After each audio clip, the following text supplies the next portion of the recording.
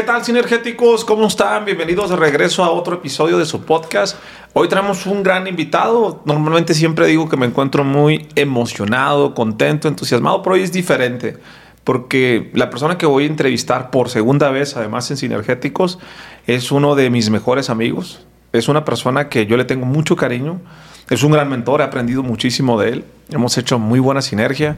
Yo les puedo decir que creo que he entrevistado a más de 300 personas en Sinergéticos. He hecho muchas colaboraciones, he conocido mucha gente. Pero de esas 300 personas o de toda la gente que he conocido por redes sociales, que tal vez hoy no los he entrevistado en el podcast, pero que asciende a cerca de 750 relaciones, entre mis 5 amigos de redes que he hecho amigos de a de veras, es él. Quiero presentártelo si no lo conoces. Él se llama Spencer Hoffman. Bienvenido, amigo. Amigo querido, muchas gracias. Gracias por estar aquí. Gracias por invitarme. Para mí es un honor gigante, de verdad, poder estar aquí por segunda ocasión. Ahora sí que bienvenido a tu casa. Porque literal estamos en tu casa. Gracias, amigo. De verdad es un honor estar aquí contigo. Fíjate, amigo, que de esas cosas que un día me dice, oye, güey, el primer episodio que teníamos, estábamos empezando nosotros con Sinergéticos. Me acuerdo que lo grabamos justamente aquí en la sala de tu casa, pero de aquel lado. Sí. Y andábamos a las carreras y duró 29 minutos. Una cosa así, ¿no? No éramos amigos todavía, estábamos formando una amistad muy padre. Han pasado muchas cosas. Y uno graba con tanta gente y me dice, oye, ¿por qué no hemos hecho otro episodio con Spencer? Le digo, pues porque realmente a veces se nos pasa, ¿no? Como lo platicamos ahorita en la comida, ¿no? Detalles que son tan sencillos los dejamos de ver. Totalmente, amigo. Yo creo que para mí uno de los regalos más grandes, y te lo he dicho, ha sido tu amistad. Conocerte, conectar contigo ha sido las cosas más increíbles. Y sí, yo creo que fue año y medio, habrá sido el podcast, yo, más o menos, como año y medio, que lo grabamos. Fue rápido, teníamos poco tiempo, fueron 20 y tantos minutos y pues de verdad que qué bonito estar aquí nuevamente, amigo. Muchas gracias. Amigo, tú hablas mucho del concepto contexto millonario, el tema de hacer dinero, mentalidad millonaria. ¿A ti no te da frío hablar de hay que ser millonarios, secretos para ser millonario? Tocas mucho esa palabra. Y en redes sociales hay gente que lo ve muy bien y hay gente que lo ve mal. ¿Sí? ¿Por qué es importante, amigo, hablar de contexto millonario, hablar de dinero? ¿Cuál es la razón? Ok. ¿Para quién es importante el contexto, amigo? Es importante para todos. ¿Quién quiere más dinero en la vida? El que esté escuchando ahorita, te juro que aunque no le guste, quiere más dinero. Y puede ser un tema controversial, pero la cantidad de dinero que yo puedo generar no depende de qué tan duro trabajo. Amigo, ¿cuánta gente conoces que trabaja súper duro, pero no genera mucho dinero? La cantidad de dinero que yo genero depende de lo que yo creo que puedo generar y por lo tanto del tipo de oportunidades que yo me atrevo a conseguir o a buscar. Si yo creo que no valgo poco dinero, me voy a salir de donde estoy si genero poco y voy a provocar una oportunidad más grande. En pocas palabras, el primer factor, el principal factor que determina la cantidad de abundancia que puede generar una persona es su mentalidad. Y la mentalidad depende de mi contexto. ¿Qué es eso? Aquello que yo tengo en contacto, las relaciones que tengo, la gente que conozco, lo que yo creo eventualmente que es normal. ¿Cómo desarrollas una mentalidad de querer más? Si tú quieres aprender a generar más en la vida, lo que tienes que hacer primero es creértela. El que no se la cree ni siquiera lo va a intentar. Si yo no me lo creo, jamás en la vida voy a buscar hacer algo más grande. Pero si tú comienzas por creértela, por darte cuenta que hay personas que con menos inteligencia que tú han generado mejores resultados, la pregunta es ¿qué hicieron diferente? Y no es cuestión de capacidad. Voy a encontrar la manera de simplemente poder generar más con probablemente menos esfuerzo. Yo puedo hacer, amigo, que un familiar o un amigo se la empiece a creer y empiece a generar más. ¿Está en mí o no puedo hacer nada? Si quieres que tu familia genere más dinero y que la gente que amas sea más rica, puedes comenzar a liderar por el ejemplo. Pero la realidad es que no puedes cambiar a nadie. Tu cambio puede inspirar a otras personas, pero tú no puedes obligar a nadie. Puedes acercar al caballo al estanque, pero no lo puedes obligar a que tome agua. Yo sé que es muy triste muchas veces que queremos que nuestra familia crezca. Cuando tú ya has logrado generar un resultado, quieres que tu familia y la gente que quieres lo logre también. Pero si no tienen deseo, ambición y las ganas, y sobre todo la voluntad de pagar el precio, no puedes hacer que nadie cambie más que tú. Amigo, ¿por qué la gente no hace dinero? Mira, la gente que no hace dinero por la siguiente razón. Primero, porque cree que no puede hacer más dinero. Y eso está limitado por su contexto. Si yo no creo o no sé que puedo hacer más dinero, pues entonces ni siquiera lo voy a intentar. Segundo, porque no tiene las herramientas al alcance, no las conoce, no sabe cuáles son, no sabe cómo hacer más dinero.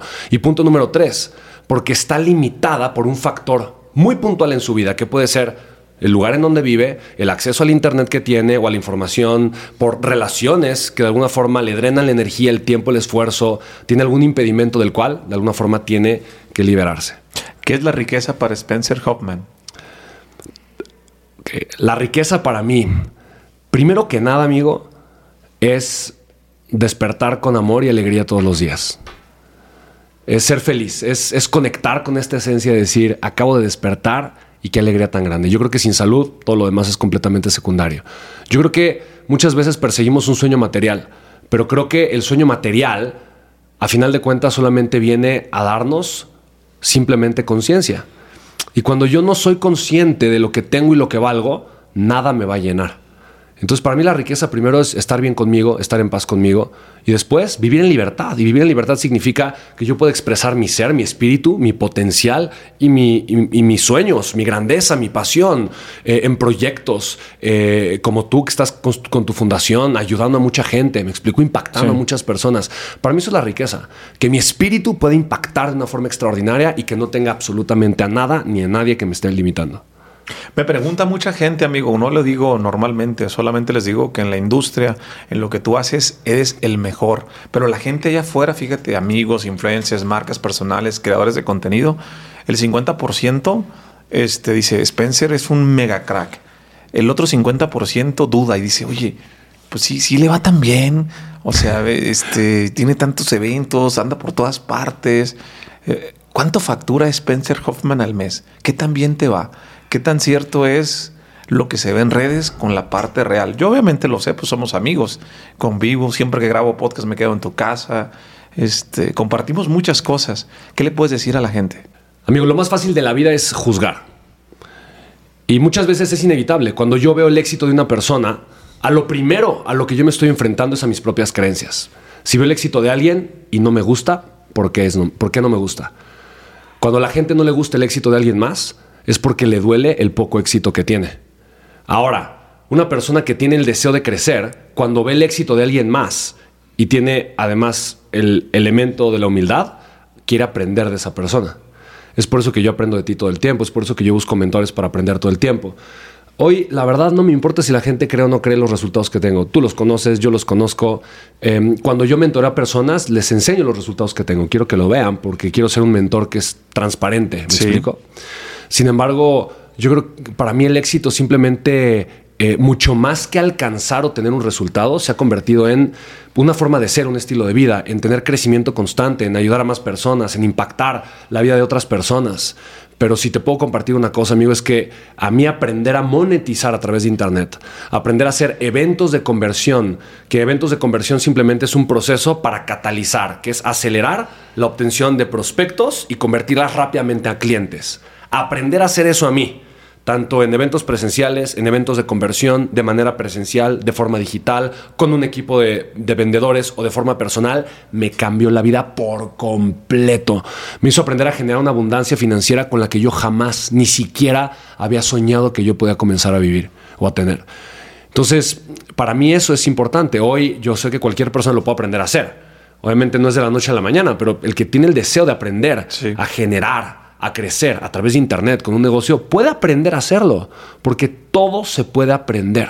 En pocas palabras, creo que la persona que entiende que es posible y tiene la humildad en el corazón de decir yo también quiero aprender, puede transformar su vida de una forma increíble. Amigo, yo te lo he dicho a ti muchas veces y lo he compartido con muchos amigos que tenemos en común. Vilma, Coral, te puedo dar muchos nombres.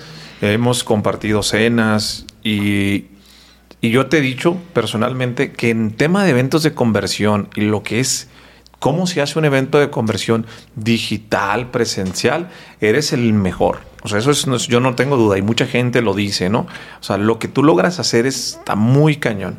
Eres el mejor en México y en Latinoamérica en español. Ahora, yo creo que tú eres consciente de ello. Nosotros lo hemos platicado los que estamos en la industria. La pregunta aquí, amigo, es ¿cómo te convertiste en el mejor? ¿Por qué eres el mejor?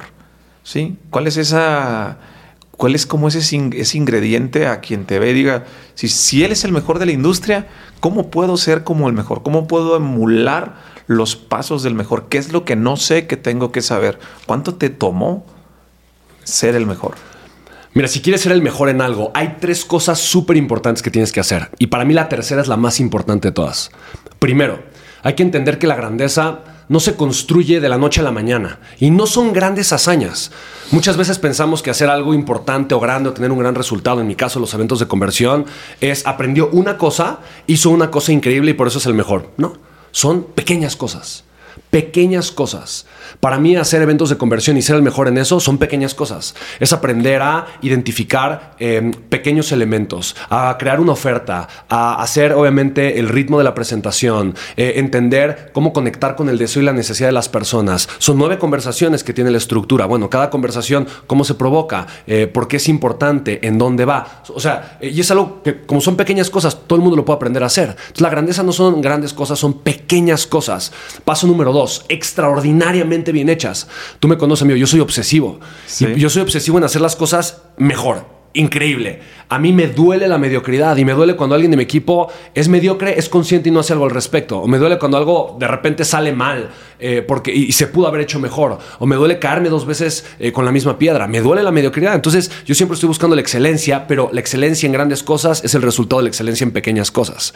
Y punto número 3, de manera constante. La constancia y la disciplina es lo más importante de todo. Yo hoy hago los eventos de conversión que hago, tengo la facturación que tengo, los automatizo de la forma en la que los automatizo, porque amigo, cuando yo comencé dando un evento de conversión, un webinar, una oferta, una carta de ventas o lo que sea, no era malo, era lo que le sigue, era terrible. Y la gente muchas veces no lo cree, pero yo tuve que dar más de 300 presentaciones en vivo primero para automatizar una que me genera un flujo de efectivo impresionante cada mes.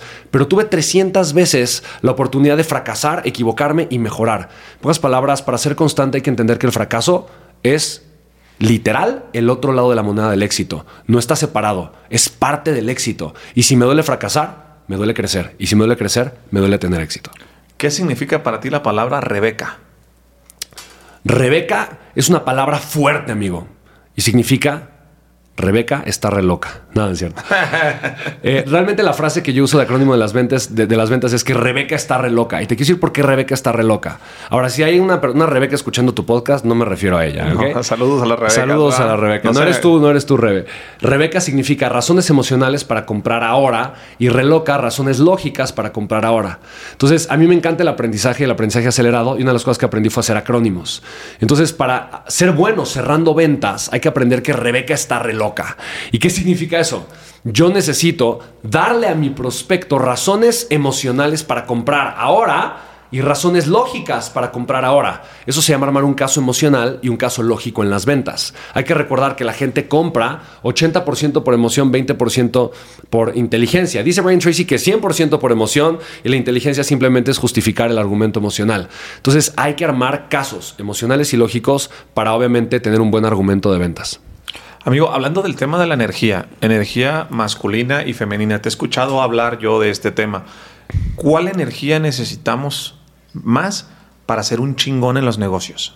Que si quieres ser un chingón en los negocios, necesitas la energía que atraviesa objeciones, la energía que rompe barreras, la energía que no se detiene, que se levanta, que paga el precio, que sale a literal enfrentarse con un monstruo que es la objeción del cliente, que es la duda, el miedo, la incertidumbre, la falta de recursos o capital y rompe. Esa es energía masculina, amigo. Y la energía masculina se requiere obviamente para provocar un cambio, para crecer, para salir adelante en los negocios. Es muy importante.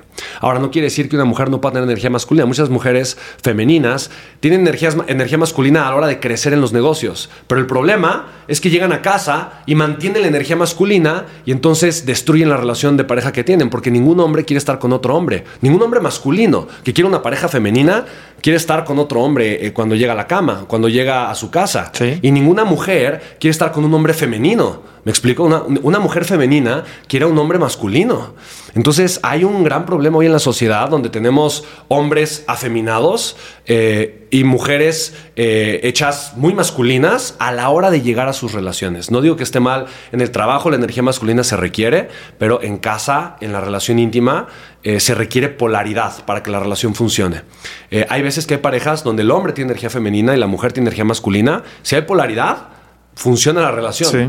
Pero el problema es cuando hay dos con energía femenina o dos con energía masculina, entonces las cosas no funcionan. Amigo, si en este momento eres pobre, naciste pobre, ¿cuál es el camino para empezar a dejar la pobreza? Mira, si una persona quiere dejar la pobreza, tiene que hacer 3 cosas muy poderosas y muy importantes y difíciles de hacer, amigo. La primera es creer en ti. La segunda es tomar acción a pesar del miedo. Y la tercera es comprometerse en crecer. ¿Por qué creer en mí? Porque si yo no creo en mí con todas mis fuerzas, yo no voy a atreverme a probar algo diferente. Y la única garantía de que mañana va a ser mejor es hacer algo diferente que el día de hoy. 2. Tengo que tomar acción constante y tengo que tomar acción a pesar de cualquier circunstancia. Mi hambre por crecer, mi determinación por ser mejor, tiene que ser más grande que mis miedos, que el dolor, que las circunstancias, que las amenazas que hay allá afuera.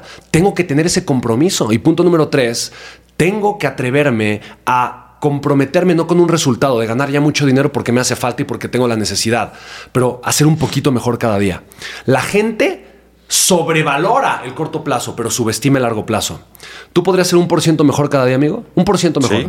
¿Estás de acuerdo que es muy alcanzable? Sí. Fíjate bien. 1% mejor cada día significa 37.8 veces mejor en un año. Si lo hablamos en términos de dinero, de facturación, si vendes algo, tienes un negocio y eres 1% mejor cada día, significa que después de 365 días, porque es un crecimiento exponencial, tú tienes 37 veces más resultados de lo que tienes el día de hoy. Es como multiplicar 37 veces la facturación. Es una locura. La gente no se da cuenta el cambio tan grande que puede hacer si se compromete con su resultado y con crecer un poquito más. Amigo, ¿qué significa Gatier para ti? Gatier para mí significa hacer posible el sueño de los mexicanos, de los latinos. Los mexicanos y los latinos, amigo, normalmente nos sentimos inferiores a lo gringo, a lo extranjero, a lo europeo. Nos comparamos y sentimos que no podemos. Tú sabes que yo vengo de una mamá luchona con 4 hijos. Tú sabes que vengo de una familia donde mi papá no estuvo porque se quitó la vida cuando yo era niño.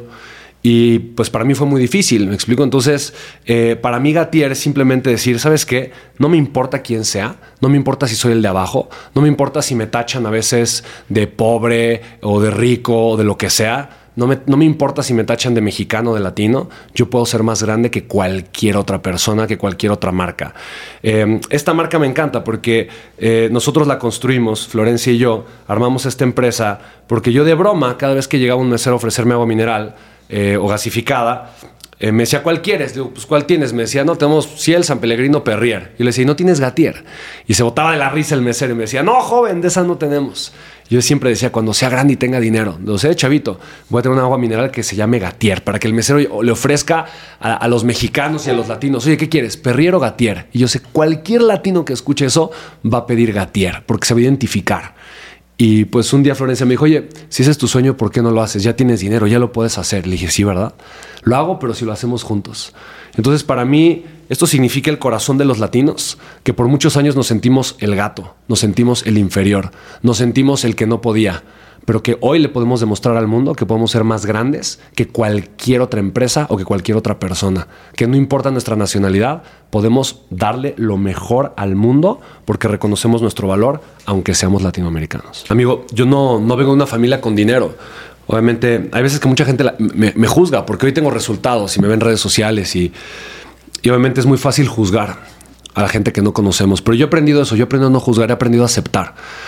Porque a mí mucha gente me juzga y me juzga erróneamente. Mi mamá, ella dice que ha pasado por todos los civiles estados habidos y por haber. Los estados civiles habidos y por haber. Que ha sido soltera, casada, viuda, dejada, rejuntada, de todo. Mi mamá se juntó con mi papá, fue su segundo matrimonio. Ya tenía 2 hijos, nací yo y luego nació Amy. Mi papá tuvo 2 hijas antes que eso. Entonces yo tengo 4 hermanas y un hermano. Soy el penúltimo de la ecuación. Y pues para mí fue una infancia muy dura, muy difícil porque mi papá, él falleció, él se quitó la vida cuando yo tenía 3 años. Entonces el suicidio de mi papá fue algo muy duro. Mi mamá de la noche a la mañana quedó viuda, soltera, con 4 hijos y sin saber qué hacer para mantenernos. Y lo único que pudo hacer mi mamá fue trabajar. Ahora, mi mamá se sintió muy culpable por el suicidio de mi papá. La noche que mi papá salió y se fue a quitar la vida, mi papá se encargó de hacer sentir culpable a mi mamá y a mi hermana mayor. Y fue una situación muy fuerte, muy difícil. Y pues mi mamá cayó en una depresión muy fuerte. Esa depresión le duró más de 9 años. Entonces imagínate, deprimida, con 4 hijos, ¿me explico? Y 3 trabajos para mantenernos y sacar adelante. Entonces yo crecí sin papá, pero también sin mamá, porque estaba todo el tiempo trabajando. Tuve una infancia muy solitaria. Y mi mamá trabajaba en una guardería en las mañanas, cuidando niños chiquitos. Trabajaba en un centro psicoprofiláctico en las tardes, que es preparando mujeres embarazadas para la labor de parto. Sí. Como dando cursos de respiración y todo eso para las mujeres embarazadas. Y después se dio cuenta que podía ser dula, o sea, en las noches acompañar a las mujeres parturientas, ¿no? En su labor de parto y estar con ellas. Y eso hizo mi mamá por 35 años, amigo. Ella atendió más de 3,000 partos durante 35 años. Entonces, pues yo obviamente crecí muy solo, sin mamá, sin papá. Y el tema del dinero siempre era un tema muy fuerte en casa. Obviamente nunca alcanzaba, nunca había suficiente. Mi mamá tenía que elegir si compraba jamón o si le ponía gasolina al auto que teníamos en casa, que era una Subame, de esas como un Suru con cajuela, una Subame viejita, carcachita, que hasta le sonaba el motor y demás. Mi mamá siempre fue una mujer que le costó mucho trabajo encontrar una pareja. Yo vi cómo mi mamá sufrió con muchas relaciones de pareja, cómo sufrió abuso verbal, en algún momento casi abuso físico, con un novio que ella tuvo que era un borracho, que en alguna ocasión la llevó a empujar a ella y a mi hermana chiquita, y yo era un niño. Entonces yo crecí muy sensible viendo a las mujeres, siendo muy consciente de yo por eso valoro tanto a las mujeres, yo por eso amo a las mujeres, amo la labor tan grande que tiene la mujer en la sociedad, y yo estoy convencido, amigo, el día de hoy, que únicamente puede haber una sociedad de grandeza con mujeres de grandeza.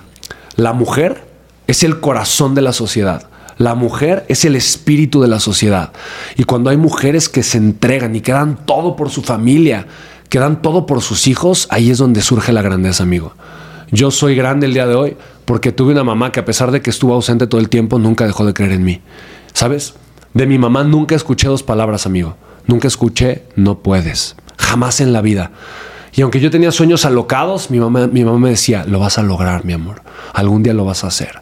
Mi mamá siempre me ha apoyado, siempre. Yo por eso hoy la consiento, la trato con tanto amor y te puedo decir que tengo una relación hermosa con ella porque sé todo lo que sufrió, sé todo lo que tuvo que pasar para obviamente pues podernos dar la vida que tuvimos. Entonces así fue como yo comencé. Yo por eso, amigo, era muy introvertido. Yo crecí con... mi miedo más grande es el miedo al abandono, ¿no? A que me dejen solo, a que me abandonen. Y lo he trabajado, obviamente, después de muchos años, pero por imagínate, ser empresario y tener que vender, ¿no? No, hombre, yo me atemorizaba, amigo. A mí hablar en público era una pesadilla, era algo que yo no quería hacer nunca, ¿me explico? Y bueno, a los 16 años todo cambió por una embolia que yo tuve. Y una embolia es un accidente vascular, se atoró un pedazo de coágulo, tal cual en mi cerebro. Y yo de un instante al otro sentí que me iba a morir. O sea, la mitad de mi cuerpo se adormeció, sentí que me iba a desvanecer, que me iba a desmayar, no sabía qué pasaba, no sabía qué estaba sucediendo. Estaba mi abuelo conmigo, me llevó al hospital y a las pocas horas yo escucho a los doctores decirle a mi abuelo que lo más probable era que yo iba a fallecer, que lo mejor que podían hacer era despedirse de mí. Y los siguientes 30 minutos, amigo, 1 hora, llegó mi familia, empezaron a llegar mis abuelos, o sea, mi abuela, mis tíos, algunos primos, mis hermanos, y llorando me decían, todo va a estar bien, todo va a estar bien. Pero yo había escuchado las palabras del doctor, amigo. Y yo en ese momento dije, ya fue. O sea, ya se acabó la vida. Esto fue todo, ya fue. O sea, ¿qué tan rápido llegué yo a este momento donde estoy escuchando que ya se acabó la vida? ¿Qué tan rápido llegué yo al final de mi vida? Yo decía, ¿pero por qué? ¿Por qué se fue tan rápido? Yo decía, es que fue un pestañeo. Fue un pestañeo. Y mira, cualquier persona que escuche ahorita este podcast, yo creo que puede estar de acuerdo conmigo que la vida se pasa en un pestañeo. O sea, ¿qué tan rápido se ha pasado tus 30 y tantos años de edad, amigo? Así, mira. Un instante. ¿Estás de acuerdo? Sí. Y yo sé que no va a ser diferente cuando lleguemos al final de nuestra vida, ¿no? Y toco madera, amigo. Deseo que tengamos una vida larga, llena de salud, armonía y mucha prosperidad. Pero yo sé que cuando lleguemos a nuestro final, vamos a decir, fue un pestañeo también. Sí. Amigo, ¿cómo crees que afecta a un niño cuando un papá o una mamá te dice no puedes? Cuando tu papá o tu mamá te dice no puedes, te está condenando, amigo. Te está condenando. Y si tú eres papá y le dices a tu hijo, no puedes, lo estás condenando. El niño, la figura de mayor autoridad que tiene son sus padres. Y como niños, no tenemos forma de no creerle a nuestros papás. Lo que dice un papá para un niño menor de 10 años es una verdad absoluta e innegable. Y si la persona que tú más amas en la vida, la persona que tú más admiras en el mundo, te está diciendo que eres un bueno para nada, que no puedes, ¿me explico? Sí. Que no vas a lograr nada, que eres un tonto, que naciste para... Te está sembrando una creencia que se puede trabajar cuando eres adulto, pero que requiere mucho esfuerzo. Y para mí, decirle a un niño que no puedes, condenarlo a una vida que no merece. ¿Cómo influye, amigo, las personas que nos rodean para ser millonarios? Mira, si quieres ser millonario, la fórmula más fácil se llama proximidad. ¿Y qué significa proximidad? Yo creo que proximidad es poder. Proximidad es estar cerca de. ¿Es cerca de quién? Si quieres ser millonario, júntate con millonarios. Y vas a empezar a ver por qué son millonarios. ¿Cómo piensan? ¿Cómo toman decisiones? ¿Por qué piensan como piensan? ¿Por qué hacen lo que hacen? Y te vas a dar cuenta que no están locos.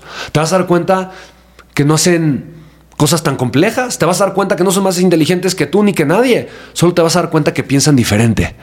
Y como piensan diferente, actúan diferente. Pero cuando tienes esa cercanía, tú comienzas automáticamente a pensar igual que ellos. La proximidad es poder. Júntate con gente fumadora, borracha, fiestera. Vas a terminar siendo uno de ellos. Júntate con millonarios que tienen conversaciones aspiracionales, de crecer, de construir, de cambiar su vida y de impactar a otras personas. Y te vas a terminar convirtiendo en uno de ellos.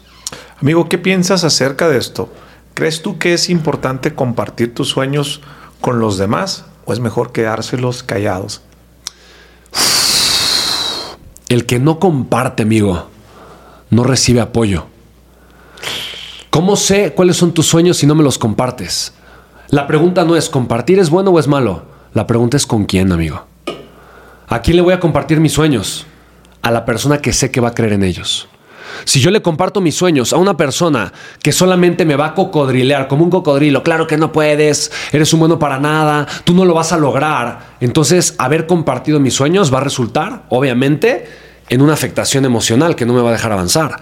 Pero si yo le comparto mis sueños a una persona que ya logró los suyos, a una persona que tiene mejores resultados que los míos, o a una persona que simplemente cree en mí con toda la fuerza de su corazón, esa persona va a alentar mis sueños. Claro que puedes. Yo creo en ti. Tienes toda la capacidad. Es perfectamente posible. Otros han hecho, con menor esfuerzo, resultados mayores de lo que tú quieres lograr. Esos sueños, no, hombre, pueden ser más grandes. Compartir tus sueños es de las mejores cosas que puedes hacer.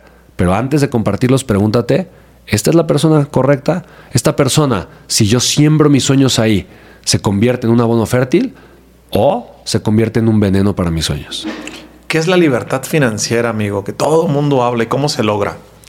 La libertad financiera significa que tú tienes dinero que llega a tu vida por activos financieros, que así lo menciona Kiyosaki. Un activo financiero es un negocio, como tú que tienes muchas propiedades, puede ser una propiedad. Es algo que pone dinero en tu bolsillo constantemente. Entonces la libertad financiera es que el dinero que yo recibo de forma pasiva, o sea, sin que yo tenga que cambiar tiempo por dinero, cubre mis costos de vida y me permite vivir como yo quiera. Esa es la verdadera libertad financiera. Se construye construyendo activos que le ponen dinero a mi bolsillo. Sí. Entonces hay que entender lo siguiente. Los pobres trabajan por dinero y los ricos trabajan por construir activos financieros que le pongan dinero a su bolsillo. Esto lo dice Robert Kiyosaki, lo dice de una forma súper puntual. ¿Por qué los pobres trabajan por dinero? Porque el pobre junta dinero, lo pone en el banco y luego lo gasta, termina con nada. ¿Por qué los ricos trabajan por activos financieros? El rico trabaja y el dinero que junta lo solidifica, lo inmortaliza en un negocio, en una inversión. ¿Me explico? Sí. Y eso le mete dinero a su bolsillo por el resto de su vida. En pocas palabras, hay que aprender a pensar como ricos para convertirnos en ricos y generar un cambio financiero en nuestras vidas. El pobre es pobre porque quiere. ¿Qué opinas de esa frase? El pobre es pobre porque no sabe ser rico. O el pobre es pobre porque a pesar de que sabe cómo ser rico, no toma la decisión de cambiar. Nadie, si tú sales aquí a la calle a preguntarle a la gente, oye, ¿tú quieres ser pobre? Nadie te va a decir, no, yo sí quiero ser pobre. Todo el mundo te va a decir, yo quiero ser rico. Pero el día de hoy, con tanta información y tanto acceso a contenido tan valioso que tenemos, el día de hoy, con tanta gente rica que comparte sus estrategias y sus fórmulas, ¿me explico? Hoy es mucho más fácil que nunca construir una riqueza, construir una vida diferente. Obviamente, si yo no creo que no lo puedo lograr, no me voy a atrever, no voy a buscar un cambio. O si yo solamente quiero ser rico, pero lo quiero hacer de la noche a la mañana y sin esfuerzo, pues tampoco lo voy a lograr. La verdad es que construir una vida de abundancia financiera requiere esfuerzo, determinación, entrega y compromiso. Así que el que quiere ser rico tiene que 100% comprometerse con la fórmula y tiene que pagar el precio para salir de donde está, si es que hoy no lo es. ¿Qué hacen los ricos, los millonarios, amigo, que la gente pobre no está haciendo? Amigo, la gente rica hace algo muy particular que los demás no hacen. Entienden y por lo tanto aman a la deuda. La gente más rica del mundo es la que tiene la mayor capacidad de endeudamiento. Tú ponte a buscar en Google la deuda de Meta, que es la holding company de Facebook, sí, la deuda de Alphabet, que es la empresa dueña de Google, la deuda de Coca-Cola, la deuda de Walmart, la deuda de Amazon, de la empresa que tú quieras. Y te vas a dar cuenta que mientras más grande es la empresa, más deuda tiene. Esto una persona pobre no lo entiende.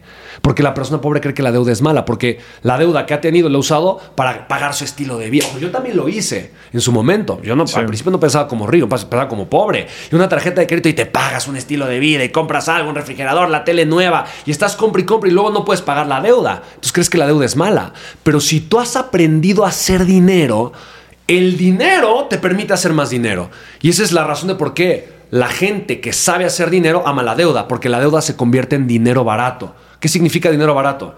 Digamos que yo me endeudo para hacer estas latitas de agua. Me endeudo. Y entonces me endeudo con $1,000,000. Ahora estas latas, le debo $1,000,000 al banco. El banco me va a cobrar, voy a decir una cosa, un 20% anual. Ahora le debo $1,200,000 al banco. Entonces, $1,000,000 para hacer estas latas, pero las latas las vendo en $3 millones. Con esos $3 millones le pago el $1,200,000 al banco y me quedo con $1,800,000. ¿La deuda fue buena o fue mala, amigo? Buena. Fue un regalo extraordinario, porque ahora pude construir lo que yo con mi dinero no hubiera construido.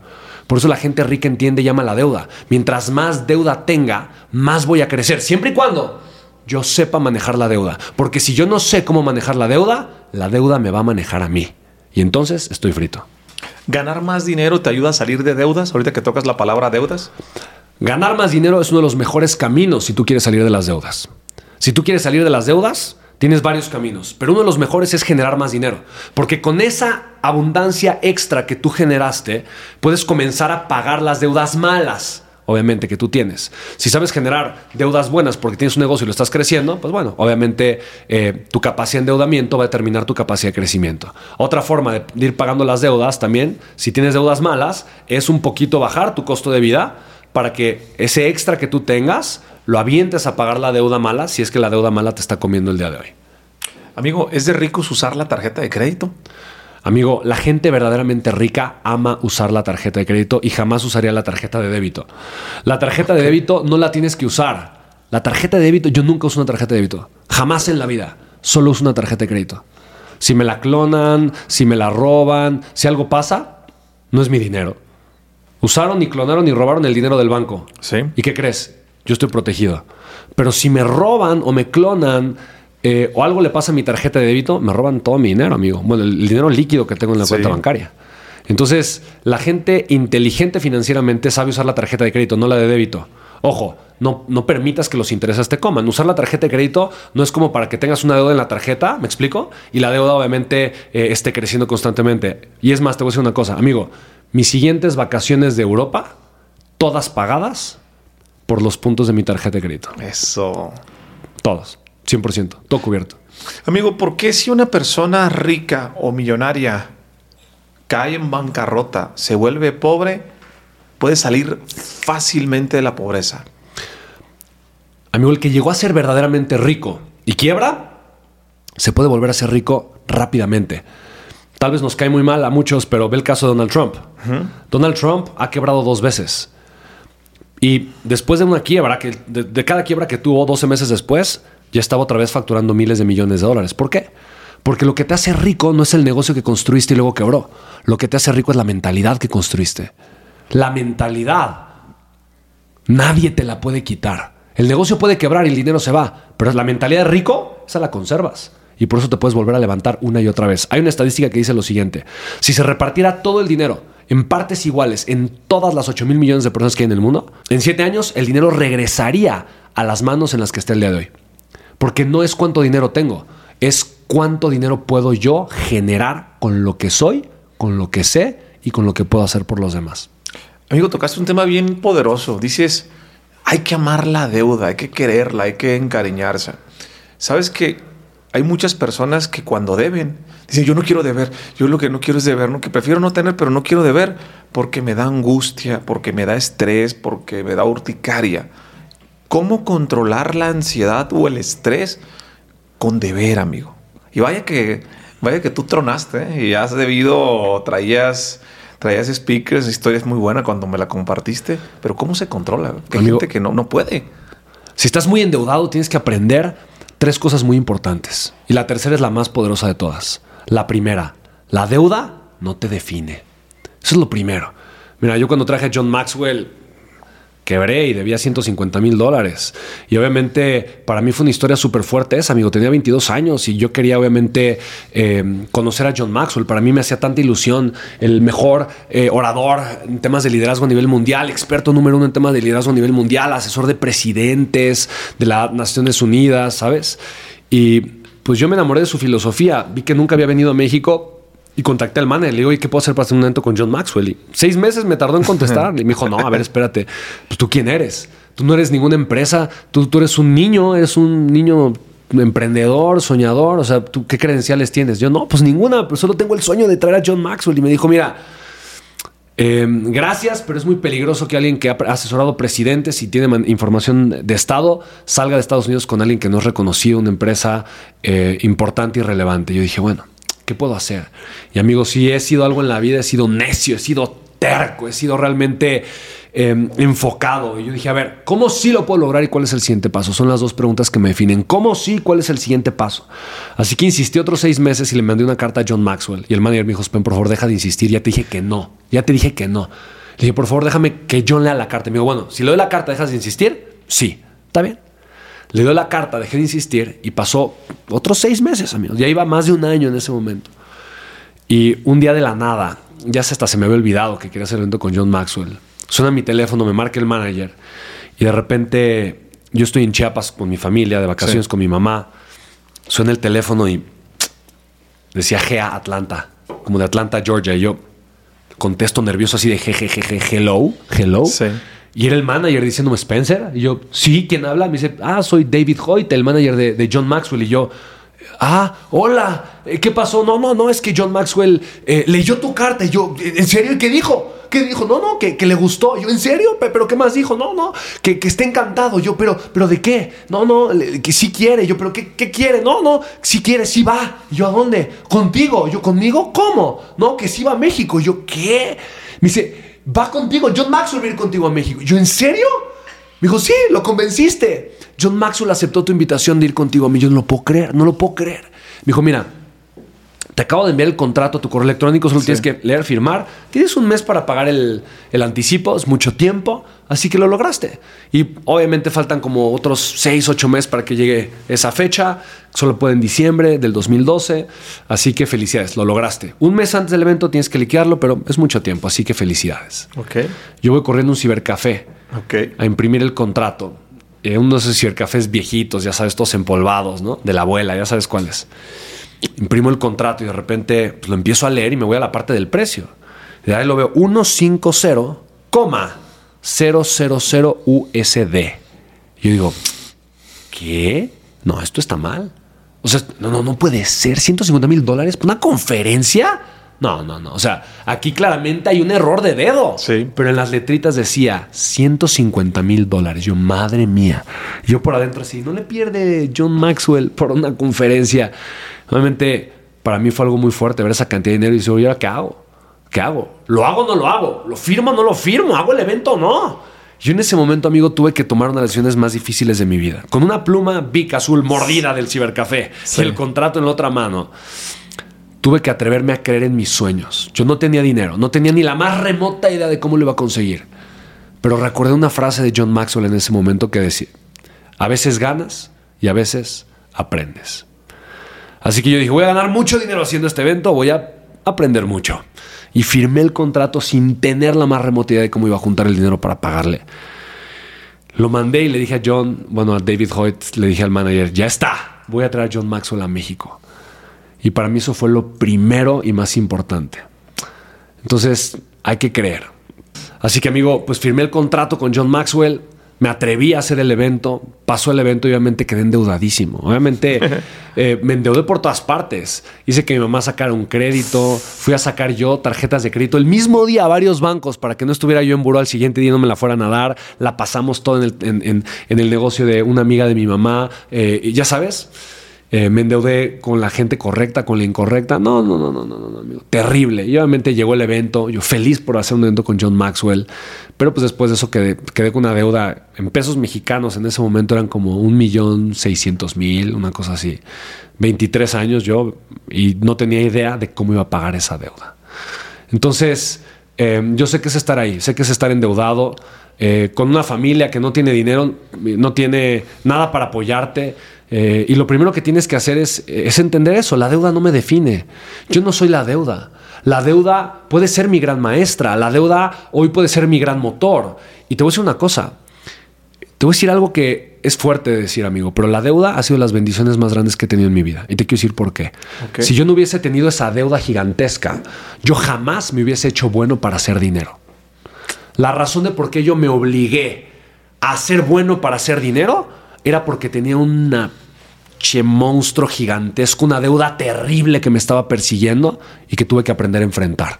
Si yo no hubiera tenido esa presión negativa de la deuda, yo no hubiese aprendido a generar dinero. Entonces, primero, la deuda no me define. Punto número 2, hay personas con deudas más grandes que la mía que han salido adelante en tiempo razonable. Entonces, lo tengo que entender. Hay gente que ya pasó por aquí y lo hizo bien.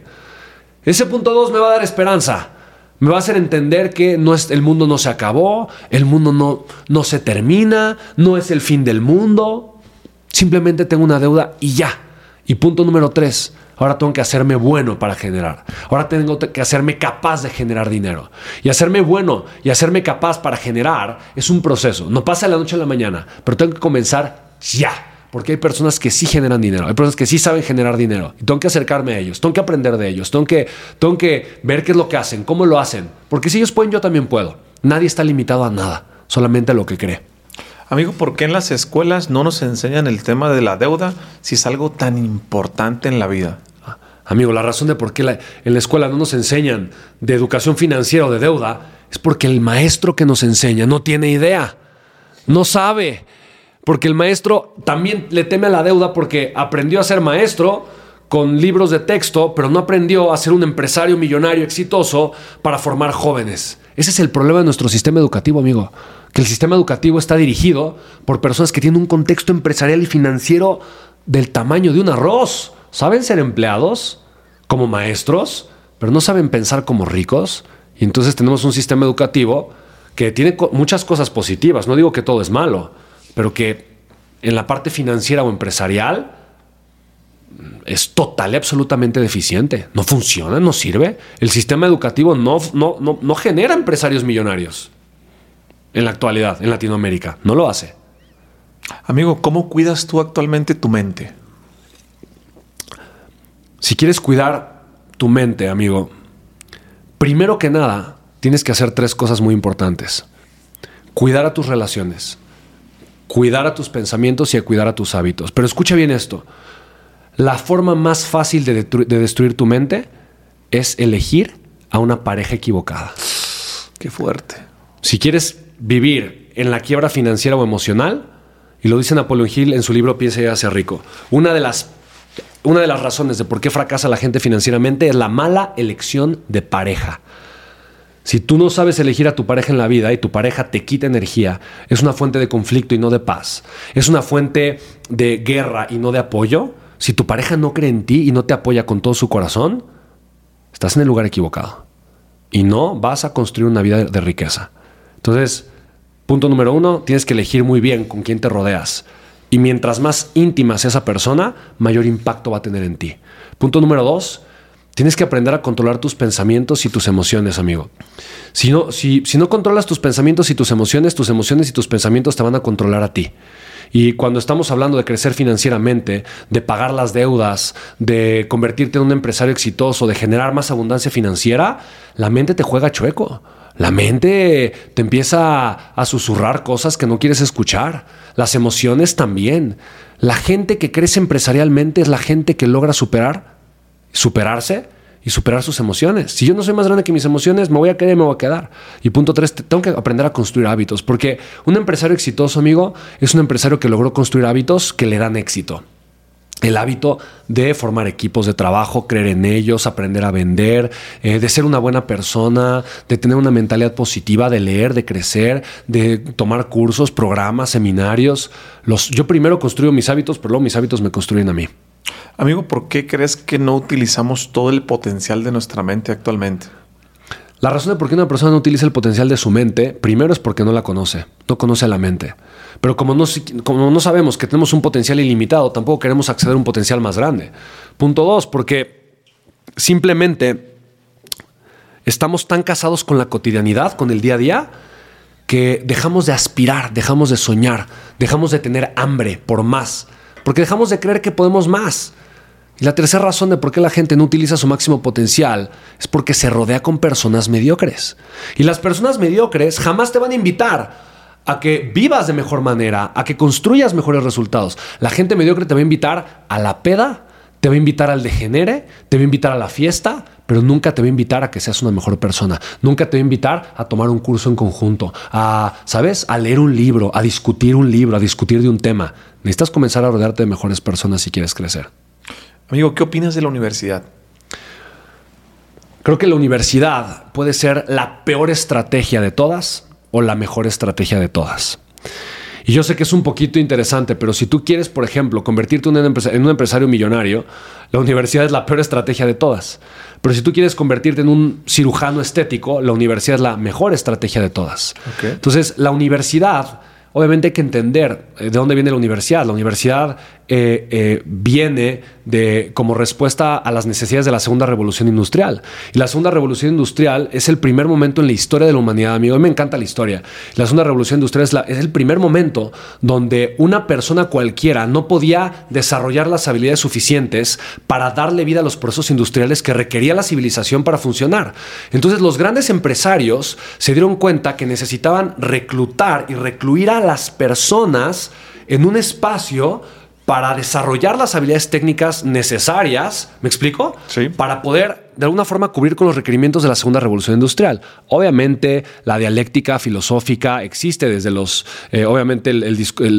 discursos socráticos y platónicos y aristotélicos. Todo eso existe desde los griegos de hace muchos años. Yo estoy hablando en la era moderna, el sistema educativo actual que tenemos. Entonces, la universidad se construye para eso, para dar licencias, para licenciar, y de ahí viene la palabra licenciatura, a las personas que tenían la facultad de poder realizar un trabajo, un papel en particular que requería una persona con alta especialización.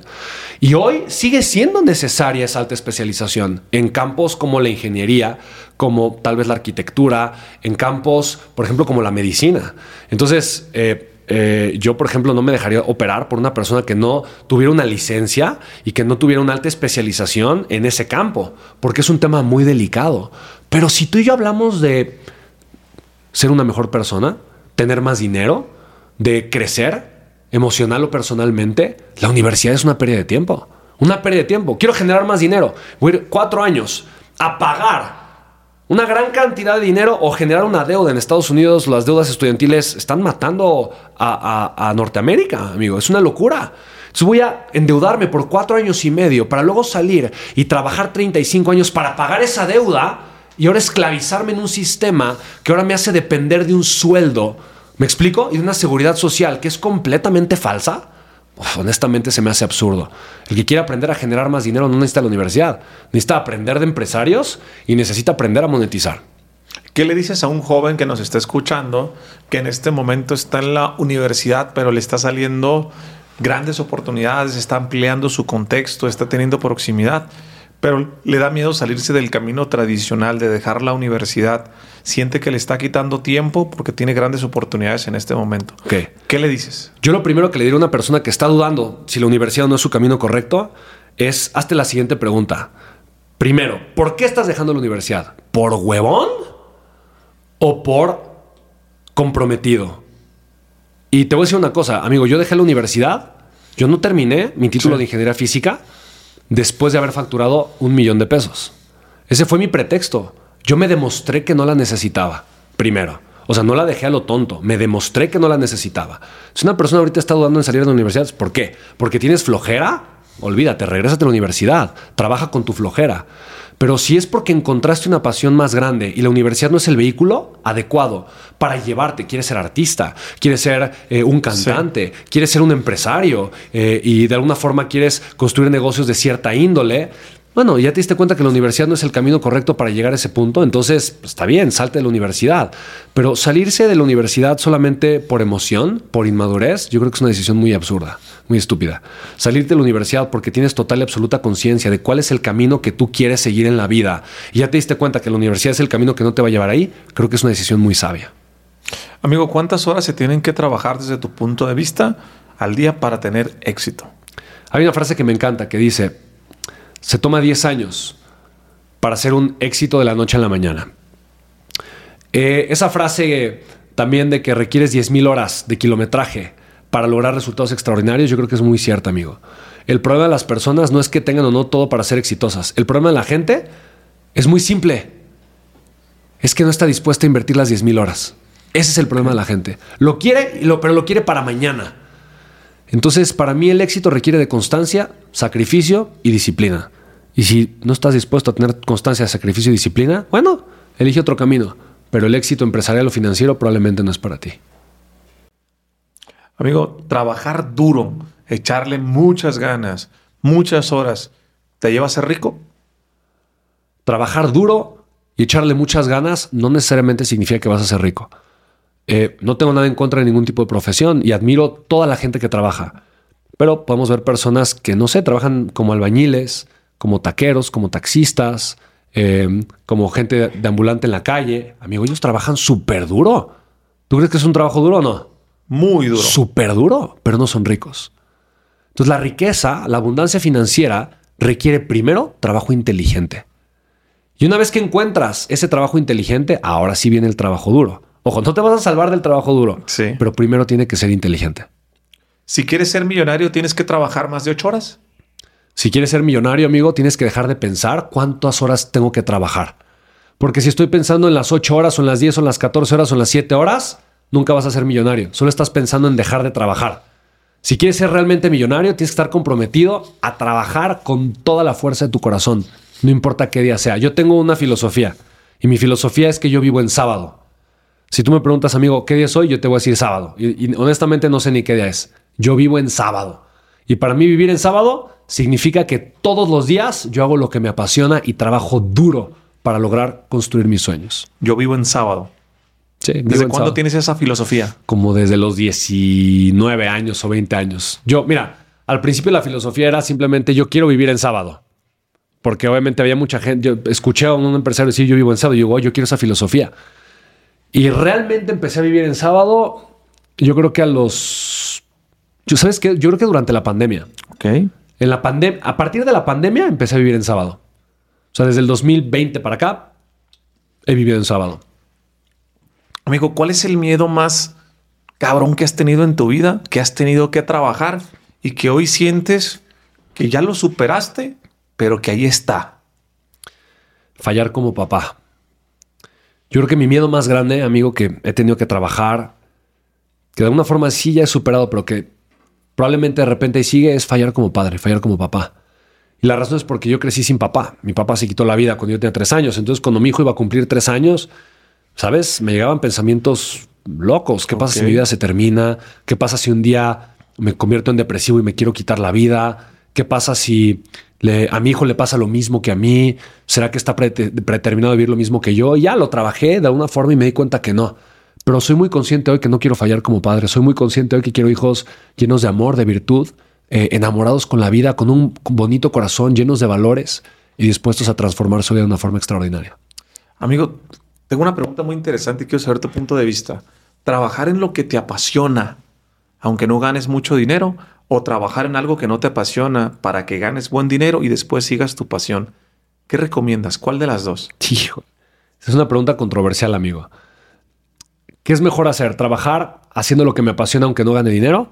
¿O generar dinero para después pagarme lo que realmente me apasiona? Sí. Yo creo que hay que aprender a ser inteligentes con el juego del dinero, amigo. Si el día de hoy una persona tiene una fuente de ingresos buena, pero no hace lo que le apasiona, que no la aviente por la borda, que la mantenga en lo que aprende a monetizar su pasión. Pero yo quiero agregar aquí a esta fórmula una ecuación, que es aprender a monetizar. Yo creo que cuando tú aprendes a monetizar, tú puedes hacer lo que te apasiona y generar mucho dinero. O sea, yo creo que sí se puede que cualquier persona haga lo que le apasione y genere mucho dinero si aprende a monetizar. Ahora, si tengo que elegir entre hago lo que me apasiona y poco dinero, o hago lo que no me apasiona y mucho dinero, yo elegiría lo primero. La pasión. Yo elegiría, sí, porque como quiera la vida se va a acabar. ¿Me explico? Entonces yo elegiría lo primero. Pero yo sé que existe una tercera alternativa, que es hacer lo que me apasiona y generar una fortuna mientras lo hago. Prefiero hacer eso. Amigo, siempre estás en movimiento. Eres de las personas más trabajadoras que conozco. Yo le llamo trincado. Siempre en movimiento. ¿Cuál es tu truco para no cansarte? Amigo, sí me canso. Mucha gente me pregunta, ¿qué haces para no cansarte? Te veo con mucha energía todo el tiempo. Sí. La realidad es que sí me canso. Pero el truco para mantenerme en alto desempeño, punto 1, es conectar con mi propósito, entender por qué hago las cosas, saber que estoy haciendo algo porque tengo una pasión y un para qué detrás, que va mucho más allá que el dinero. Punto número 2, tener una estrategia clara y concreta que pongo en un calendario y por lo tanto yo hago las cosas según mi estrategia, no según mi nivel de energía o según mi estado emocional. Hoy toca, punto. Fin de la discusión, fin de la conversación. Yo no hago las cosas según cómo me siento. Amigo, he dado conferencias con fiebre, con temperatura. Hace menos de un mes estaba regresando de un viaje, traía una fiebre espantosa y fui así al evento de nuestra amiga Coral. ¿Me explico? Con 39 de calentura. De temperatura, ¿me explico? Porque yo lo puse en mi agenda y fue mi compromiso con ella. No hago las cosas por emoción, hago las cosas por compromiso. Y punto número 3, o sea, primero, hago las cosas porque tengo un propósito. Punto número 2, hago las cosas porque tengo un compromiso y mi compromiso pesa más que cualquier otra cosa. Y punto número 3, amigo, me considero un imparable. Me considero una persona que realmente toma acción a pesar de cualquier cosa. Y yo entiendo que una persona imparable necesita momentos de recuperación. Entonces, así como es para mí importante tomar acción y avanzar y moverme, también es importante para mí tener espacios y momentos de recuperación y los provoco. Tener masajes, dormir bien, ¿me explico? Relajarme, meditar, es algo que hago todo el tiempo. Los momentos de recuperación son igual de importantes que los momentos de alto desempeño. Amigo, ¿es importante vestirse bien para los negocios, para hacer dinero o es irrelevante? Amigo, si quieres hacer mucho dinero tienes que escuchar lo siguiente. Como te ven, te tratan. Como te ven, te sueltan el dinero. Es completamente falso pensar que tú puedes ser como Mark Zuckerberg o Bill Gates. Con una playerita, unos jeans, unos tenis y hacerte millonario. A ver. Ellos primero se hicieron billonarios. Ya tenían la imagen, ya tenían el reconocimiento y por eso no necesitan de un traje, de una camisa a la hora de hacer negocios, porque ya son respetados. Si tú no eres billonario y no eres respetado todavía y no tienes los resultados todavía, cómprate un traje, inviértela a tu imagen, que como te ven te tratan. Si tú me dices que no, amigo, me estás mintiendo. La impresión impacta. Sí. Cómo se ve a alguien, impacta. Y recuerda que no hay segundas oportunidades para primeras impresiones. Amigo, ¿en qué inviertes y en qué gastas tu dinero? Okay. Yo tengo 3 inversiones muy importantes. Y para mí son las inversiones de la gente rica. El primer lugar donde yo invierto es en mi conocimiento, en mí. Porque yo soy el activo más importante que existe. Esa inversión dura toda mi vida. Toda mi vida. El segundo lugar en donde yo invierto, yo le llamo inversión patrimonial, que son inversiones a largo plazo que yo estoy construyendo, que es dinero que no me importa ver mañana, pasado o en un mes o en un año. Invierto en mis negocios y en propiedades, activos financieros, vaya. Y 3, yo invierto, amigo, en mis relaciones. Yo invierto en mis amistades. Yo invierto en ti, tiempo, amor, conocimiento, sabiduría, sin esperar nada a cambio. pero con el deseo de construir cosas extraordinarias. Así con Flor, mi pareja, mi familia. Y de repente, por ejemplo, viajar, ¿no? Con amigos, con familia, es una forma de invertir. Invertir en la relación, invertir en crear experiencias, momentos que pueden perdurar y que son es lo que yo creo que le da vida también al corazón de las personas. Amigo, ayer te compartía cenando aquí en tu casa a la 1:30 de la mañana que yo era muy pendejo para darme cuenta de cuando una persona no trae buenas intenciones, cuando trae doble agenda. No me doy cuenta, soy muy confiado. Y te dije, fíjate que fulanito de tal se dio cuenta que esta persona era así. Pero yo no. Dije, revísala. Y te bastaron 25 minutos para darte cuenta que esa persona no venía a sumar.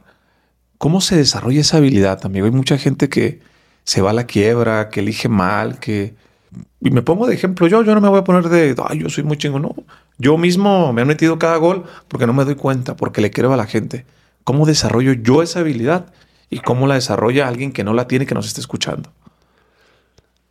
Una de las formas más fáciles de quebrar en la vida, amigo, emocional o financieramente, es elegir mal con quién caminar. Y yo creo que uno de los errores más grandes de la gente es que no aprende a hacerle caso a su intuición. La intuición es una herramienta poderosísima. Las mujeres tienen una intuición, amigo, tremenda, súper bien desarrollada.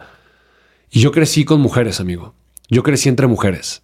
Crecí con hermanas, con mi abuela, con mi mamá. Y yo todo el tiempo veían cómo ellas siempre estaban intuyendo y leyendo a las personas, escuchando a las personas más profundamente de lo que ellos decían, observando más allá de lo que ellos, me explicó, comunicaban. Y yo creo que, yo por eso creo que aprendí a desarrollar la intuición y le hago caso. Te voy a decir una cosa, el 100% de las veces que yo no le he hecho caso a mi intuición, me he equivocado y arrepentido. Y el 100% de las veces que yo le he hecho caso a mi intuición, me he dado las gracias más adelante. ¿Cómo se siente hacerle caso de tu intuición? ¿Qué es esa intuición? ¿Qué es una vocecita? ¿Cómo lo sientes? Sí, la intuición es esta vocecita, esto que ya sabes, me explico, es tal vez difícil de explicar, es esta vocecita que tienes, esta corazonada, este feeling que te da, sí acercarme por acá, no acercarme por acá. Pero sobre todo es importante con las relaciones, con la gente. Cuando una persona huele mal, te da una mala espina, hay algo que no puedes explicar qué es, pero que no te late de esa persona, aléjate. Tu cerebro tiene una capacidad de identificar amenazas porque nuestro cerebro es una máquina evolutiva y el cerebro identifica patrones de comportamiento, identifica por qué una persona dice algo diferente. Incluso cuando una persona se toca demasiado la cara, parpadea muchas veces, balbucea de forma innecesaria, te observa de reojo de de forma consciente no nos damos cuenta, pero el cerebro sí identifica esas señales y te manda una señal como de aguas, hay algo no confiable, hazle caso a las señales. Amigo, hablemos del tema de inversiones. Tengo algunas preguntas. ¿Comprar o rentar casa? ¿Cuál es tu punto de vista? Mucha gente me pregunta, ¿qué es mejor, comprar o rentar casa? ¿Tú conoces esta casa? Es una casa de más de $2 millones. Esta. Perrísima tu casa. Perrísima. Amigo, yo me podría comprar sin problema una casa de $2 millones. Tú lo sabes. Claro. Pero sería una estupidez hacerlo. Financieramente, una tontería. ¿Por qué? Porque muchas personas no entienden lo que se llama costo de oportunidad del dinero. ¿Qué significa esto? Si yo me compro esta casa de 2 millones, yo no sé si el mercado de los bienes raíces va a subir o va a bajar. Y entendemos que el mercado sube o baja o se estanca. Y tú eres experto en bienes raíces y sabes perfectamente eso. Entonces yo no le quiero apostar a la plusvalía. Eso es punto 1. Punto 2. No soy experto en bienes raíces como para tomar esa decisión. Por lo tanto, yo sé que el costo de oportunidad de yo poner este dinero acá es que no lo puse en otra cosa. Tú sabes que yo poner $2 millones en cualquiera de mis negocios, en un año, ¿cuánto dinero crees que puedo hacer con eso? No, hombre, fácil, 3, 4 veces más. No, o mucho más. Me explico, el negocio digital con las campañas que tenemos de automatización, lo puedo multiplicar muchas veces, ¿me explico? Entonces, $2 millones para mí puestos en mi negocio digital, en un año me puede dar 20 millones. En un año me pueden dar 20 millones. Entonces, ve qué caro me saldría comprar esta casa. ¿Qué es lo mejor? ¿Qué mejor que hago?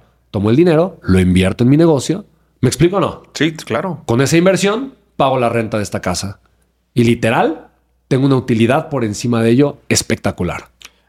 Y si entonces es mejor rentar que comprar, ¿por qué te compraste un avión, amigo? Amigo, yo me compré un avión porque se paga solo. Y no solamente, y se paga solo de varias formas. La forma en la que te puedes comprar un avión que se pague solo primero es entendiendo la deuda. ¿Okay? Entonces, yo tengo buen historial crediticio con el banco. Fui con el banco y le dije, oye, me quiero comprar un avión, y el banco me prestó dinero. La tasa de interés por ahí del 20% anual, $1,000,000 para el avión. Pero fíjate lo que me permite hacer el avión. Primero, el avión, cuando yo hago giras y doy conferencias y eventos, yo en una gira puedo hacer en un mes $500,000, $1,000,000 en un mes. Si yo en 15 días doy 7 conferencias, 8 conferencias, yo con mi avión en 15 días puedo dar 22 conferencias. 22 conferencias en 15 días. Porque mi avión me permite dar los días buenos para dar conferencias, por ejemplo, martes, miércoles o jueves, puedo dar 2 conferencias en vez de una. ¿Me explico? Claro. Entonces, el avión incrementa mi productividad de una forma increíble. Se paga solo porque ahora en vez de facturar $500,000 puedo facturar $1,000,000. Pues en 2 meses se pagó solito el avión. ¿Me explico? Punto 2. El tiempo que yo no uso el avión lo puedo rentar. Y cuando yo no uso el avión, literal, la renta del avión hace que todos los costos fijos de mi avión se paguen. Se paga el hangar, se paga los pilotos, el piloto y el copiloto. ¿Me explico? Se paga el FBO, se paga el seguro del avión, incluso algunas horas de mantenimiento, etcétera, etcétera. Entonces, obviamente, si el avión se paga solo y te pone dinero en tu bolsillo, creo que es una decisión tonta no hacerlo. Ahora, la gente rica piensa con respecto no en el dinero que tiene, pero en la deuda que puede generar para crecer. Entonces, si el avión yo lo puedo comprar con deuda y además se paga solo y me mete más dinero en el bolsillo, pues creo que es una decisión financiera inteligente. ¿Cómo se siente, amigo, para alguien que su papá se suicidó, que no tenía lana, que estabas endrogado? Eres una persona muy joven, comprarte un avión. ¿Cómo se siente? ¿Sabes algo, amigo? Cuando hicimos todo ese cambio de vida y empezamos a viajar en avión y ir para un lado y para el otro, yo la verdad como que honestamente lo empecé a ver como algo normal, como el siguiente paso. Pero un día Florencia, mi novia, me dice, mi amor, ¿te das cuenta de lo que estamos viviendo? ¿Te das cuenta de lo que estamos viviendo? Y de verdad, ella me tuvo que meter en conciencia para decirme, sí, es cierto, no manches. Y conecté con mi niño soñador de 18 años, de 19 años o de 20 y tantos años, quebrado, lleno de sueños e ilusiones, pero sin dinero. Y simplemente me pude sentir agradecido con Dios, con la vida, por haberme permitido ser constante, por haberme permitido pagar mis sueños y por haberme permitido irlos materializando poco a poquito, un paso a la vez. Pero sí te quiero decir algo, amigo, que es muy interesante. Conforme fui creciendo y conforme vas creciendo en la vida, llegar a la siguiente meta no se siente así ultra wow como imaginabas 10 años antes. Sí. Porque ya lo ves normal. ¿Me explico? Sí. No, para mí subirme al avión es como cualquier cosa. Honestamente no... Tengo que tener ese ejercicio de una cachetada de despierta, sí. Despierta, ve lo que estás viviendo. No mames, este era tu sueño de hace muchos. Sí, es cierto. Y ya conecto con ese niño y esa gratitud. Pero sí es importante hacerlo. Sí. ¿Cuál es tu mayor sueño en este momento? Te voy a ser muy sincero, amigo, porque no te puedo no mentir. Escuchar a mi hijo hablar. Ese es mi sueño más grande. Escuchar a Ronnie, mi hijo chiquito, hablar. Ronnie, tú lo conoces, él tiene trisomía 21, síndrome de Down. Y él nació con una malformación del corazón. Él lo tuvimos que operar a los 7 meses, una operación riesgosa. Estuvo conectado desde que nació a los 7 meses en un tanque de oxígeno. Y para mí, mi nene precioso ha sido uno de los maestros más grandes de mi vida. Mi sueño más grande, cuando Ronnie nació, era que Ronnie viviera. De que tuvo 7 meses a los casi 3 años, mi sueño más grande era que Ronnie caminara. Hoy mi sueño más grande es que hable, que aprenda a hablar, que aprenda a expresarse. Porque es un ser humano que tiene tanto amor, amigo. Un ser humano que tiene un corazón tan grande, que tiene una bondad tan hermosa. Yo puedo ver su bondad, puedo ver su alegría, puedo ver su deseo de servir. Él en su clase hay un niño que es autista. Sí. Y cada vez que le da un ataque al niño autista, él deja de hacer todo lo que está haciendo y le va a dar amor. Le cubre sus oídos, sus orejitas, lo acurruca, lo empieza a mecer, le rasca la cabeza con una mano y con la otra le da besos. ¿Me explico? Eso le hace falta al mundo, amigo. Eso le hace falta al mundo. ¿Qué va a decir mi Ronnie cuando se exprese? Para mí él es un maestro del amor y ese es mi sueño más grande. Tal vez es un sueño egoísta de un padre con su hijo, pero el más grande de todos, ese es mi sueño, amigo. ¿Qué es el amor para Spencer? El amor, amigo, para mí es la total aceptación. Y para mí la total aceptación solamente nace a partir de la luz de la conciencia. Como dice Hartol en su libro El poder de la hora, toda transformación nace a partir de la luz de la conciencia. Y el que no es consciente no puede amar. Amar no es este sentimiento bonito. Amar no es mariposas en el estómago. Amar es poder reconocer y aceptar a otra persona tal como es.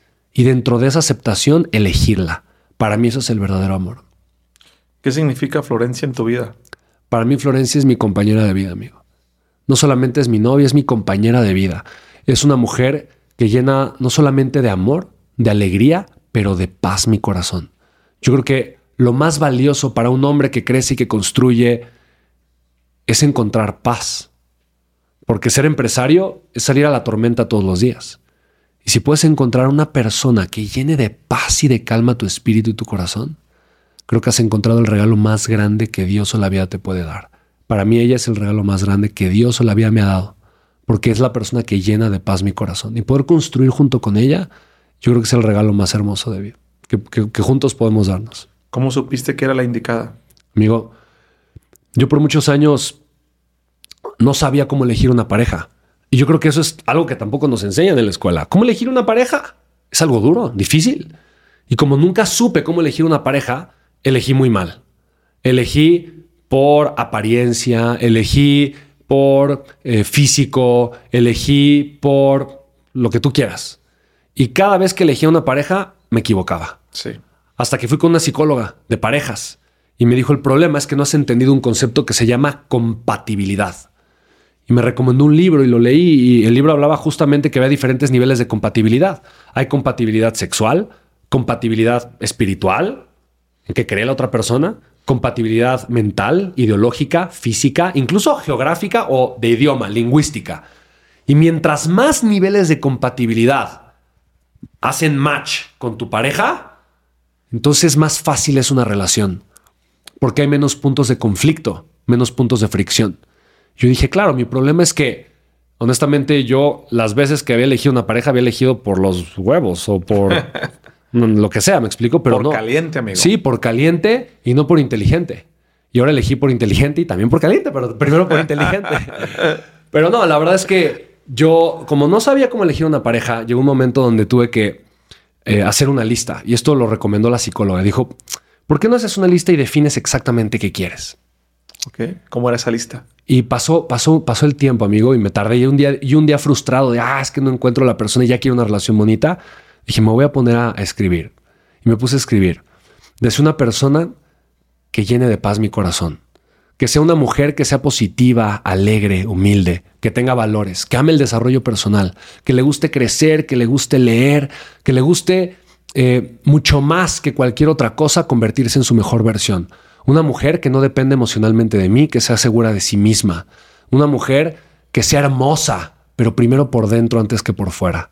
Una mujer que se atreva a conquistar sus sueños, que se atreva a ser libre, a vivir desde lo más profundo de su ser. Una mujer que no se detenga, que sea dueña de sí misma y de su grandeza. De quien yo pueda admirarla todos los días, de quien pueda admirar su corazón, su nobleza, su grandeza. Una mujer que sea dulce, armoniosa, que no se case con los conflictos, que vea más allá del problema. Una mujer que tenga un desarrollo de conciencia elevado, que sea una mujer que tenga un desarrollo espiritual elevado, una mujer que le guste emprender, que le guste construir. Físicamente me gustaría una mujer de tez clara, blanca, que mida más o menos unos 65, me gustaría, y empecé a describir todas sus facciones. Y, amigo, solo así supe reconocer un día, hablándole de frente a Florencia, que era ella. Y de repente mi mente dijo, ahí está, la persona que has descrito la tienes frente a ti. Para mí es de los regalos más hermosos de mi vida. Amigo, tú eres una persona que tiene mucho pegue, muy cabrón. Pero te quiero preguntar si tú, no creo que nunca te lo había dicho, te echo carrilla, ¿no? Es el príncipe encantador, el chavos cotorreo. Pero, ¿tú te consideras una persona guapa, amigo? ¿Sabes que eres guapo? Mira. No me vas a dar una respuesta de reina de belleza. No. Ahí te va. Sí me considero una persona, sí me considero un hombre guapo, sí me considero. Pero darte esta respuesta, amigo, me costó 15 años de desarrollo personal. Yo crecí con una muy baja autoestima. Yo era gordito. Ahí te va. Segundo de secundaria. Un viernes. Nunca lo voy a olvidar. Llego a sentarme a mi banca y hay una carta que me escribieron todas las niñas de mi salón. Burlándose de mí, me dibujaron con una panza grandota y me dijeron Spencer Gordman en vez de Hoffman. Y me pusieron, ya bájale, porque realmente ni tus pantalones te quedan. Ya bájale, porque hueles a gordo. Te ves terrible y eres el más gordito de la clase. Atentamente, todas las niñas de la clase. Entonces imagínate cómo me sentí. Yo no me sentía guapo, bonito, nada. Y obviamente en mi colegio yo no era el que tenía pegue. Tal vez hasta segundo, tercero de prepa ya, pero me costaba trabajo creérmela. De verdad me costaba trabajo porque yo era gordito, amigo, y se rieron de mí muchas veces y me criticaron. Eso fue lo más fuerte de bullying que llegué a tener, honestamente. Pero sí, hoy sí me considero una persona guapa, me amo, tengo una muy buena autoestima, he sanado de forma interna. Hoy soy mi mejor amigo. Hoy he aprendido a aceptarme tal cual soy, a reconocerme. Y hoy hasta, mi equipo lo sabe, ves que estoy en backstage con mi camisa botonada, apretada, se me sale la lonja.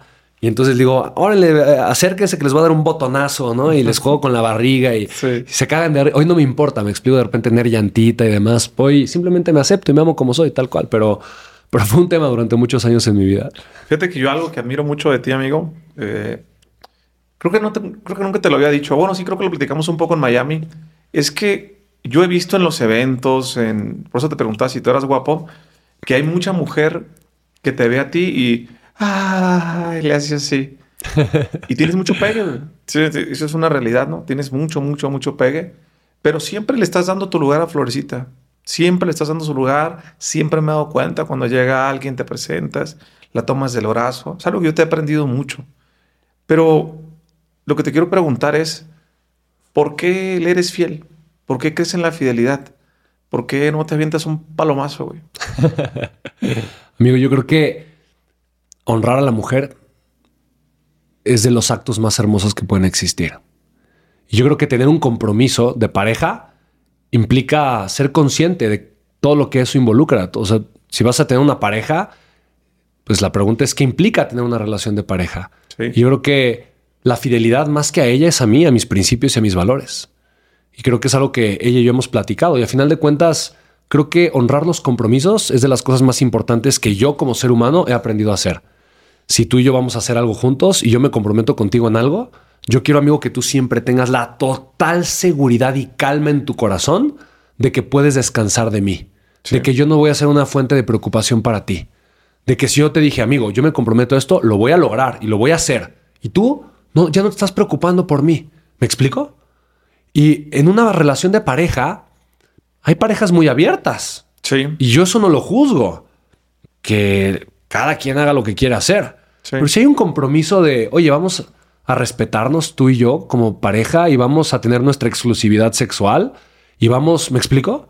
Entonces ahora se torna algo emocionante y divertido porque, bueno, ¿qué te hace falta de repente? ¿Te hace falta diversidad sexual? Encuéntrala con tu pareja. Y hay 1000 cosas que puedes hacer y probar con tu pareja. Oye, ¿qué te hace falta en tu relación? ¿Te hace falta momentos de mayor conexión? Probójala con tu pareja.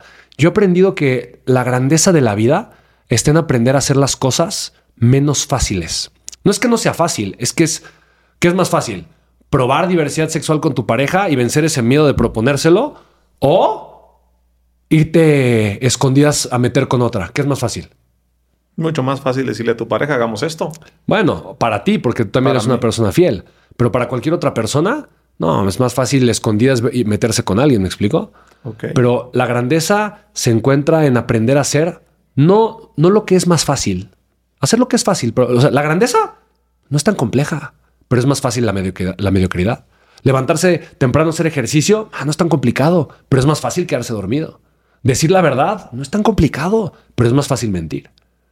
Encontrar diversidad sexual con tu pareja y reencender la chispa una y otra vez a pesar de los años, no es tan complicado, pero es más fácil no hacerlo. Entonces yo creo que la fidelidad implica mucha conciencia y mucho compromiso. Y si no está el compromiso ahí, entonces la gente va a hacer lo más fácil. ¿Qué hábitos diarios pequeños tiene Spencer Hoffman que han hecho la diferencia en su vida? Primero, yo creo que el hábito más importante que tengo, que ha hecho la diferencia hoy en mi vida, es despertarme con Florencia todos los días. Ese es mi hábito favorito. Despertar y sentirla a ella. Olerla, darle besos y agradecerla. Agradecerle, darle las gracias. Digo, mi vida, gracias, mi amor hermosa, por un día más. Te amo con todo mi corazón, mi amorcito linda. Gracias, gracias.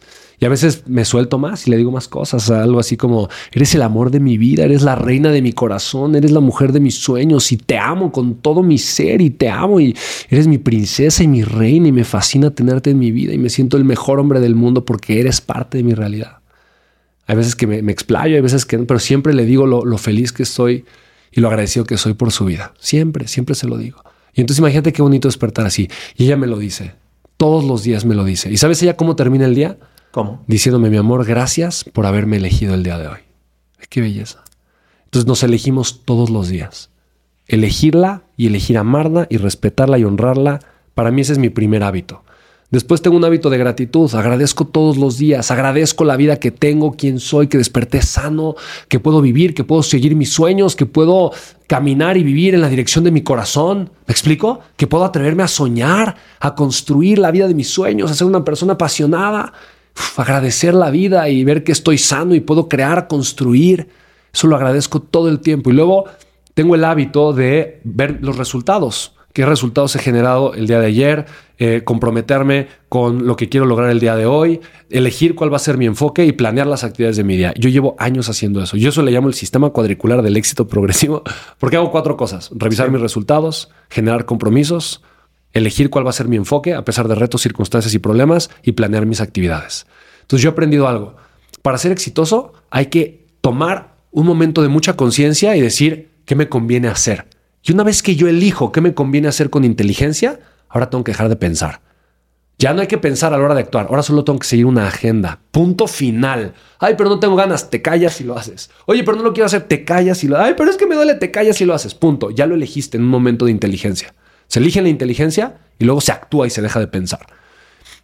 Otro de los hábitos que honestamente no lo hago diario, pero tal vez unas 4 veces por semana es hacer ejercicio. Y otro de los hábitos que me encanta es crecer, provocar crecimiento. Sí. Y para eso me pregunto, ¿cómo sí lo puedo lograr? ¿Cuál es el siguiente paso que tengo que hacer para crecer? Que estoy obsesionado con el crecimiento. Y bueno, finalmente el bonito también acto de gratitud en la noche también para mí es muy importante. Proximidad es poder, lo has dicho muchas veces, algo que tú crees. Mucha gente quiere tener proximidad contigo. ¿Cómo le puede hacer una persona para tener proximidad contigo? ¿Cómo le puede hacer una persona para que Spencer Hoffman la meta en su círculo y lo considere su amigo y le dé proximidad? Wow, qué bonita pregunta, amigo. Mira, voy a responder no solo para mí, pero lo que yo creo que es la fórmula de la proximidad. Sí. Si quieres tener proximidad con alguien exitoso, si quieres acercarte a la gente grande que tiene resultados, tienes que aprender lo siguiente. La proximidad no se genera pidiendo. No se genera provocando deuda emocional. No se genera buscando chantajear. Ay, pobre, ves que soy pobre de mí. Ay, ayúdame, por favor. Ay, mira, es que yo no tengo. Y seguro a ti te ayudaron. Así que ahora tú ayúdame a mí. Eso no funciona y nunca va a funcionar.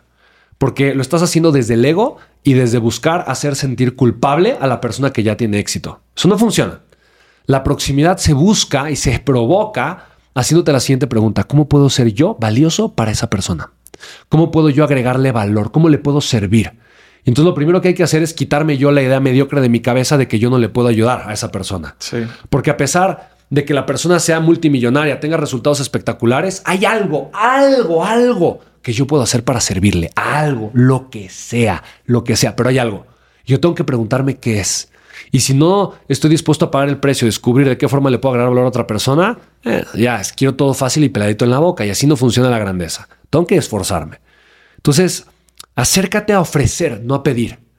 Y acércate a servir, no a exigir. Y lo otro que yo hago, amigo, que para mí es muy importante es elegir crear una relación a largo plazo con la persona que yo quiero tener cerca de mí.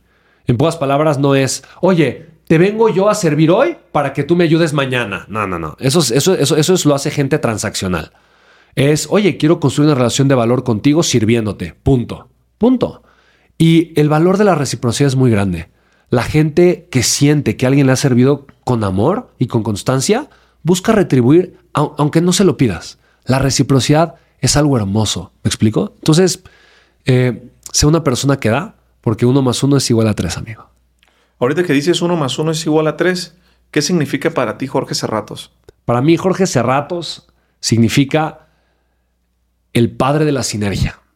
Significa este ser humano que vino a llenar de luz la mente y el corazón de las personas, a enseñarle al mundo que mejor es posible y de una forma hermosa, con amor y con valores.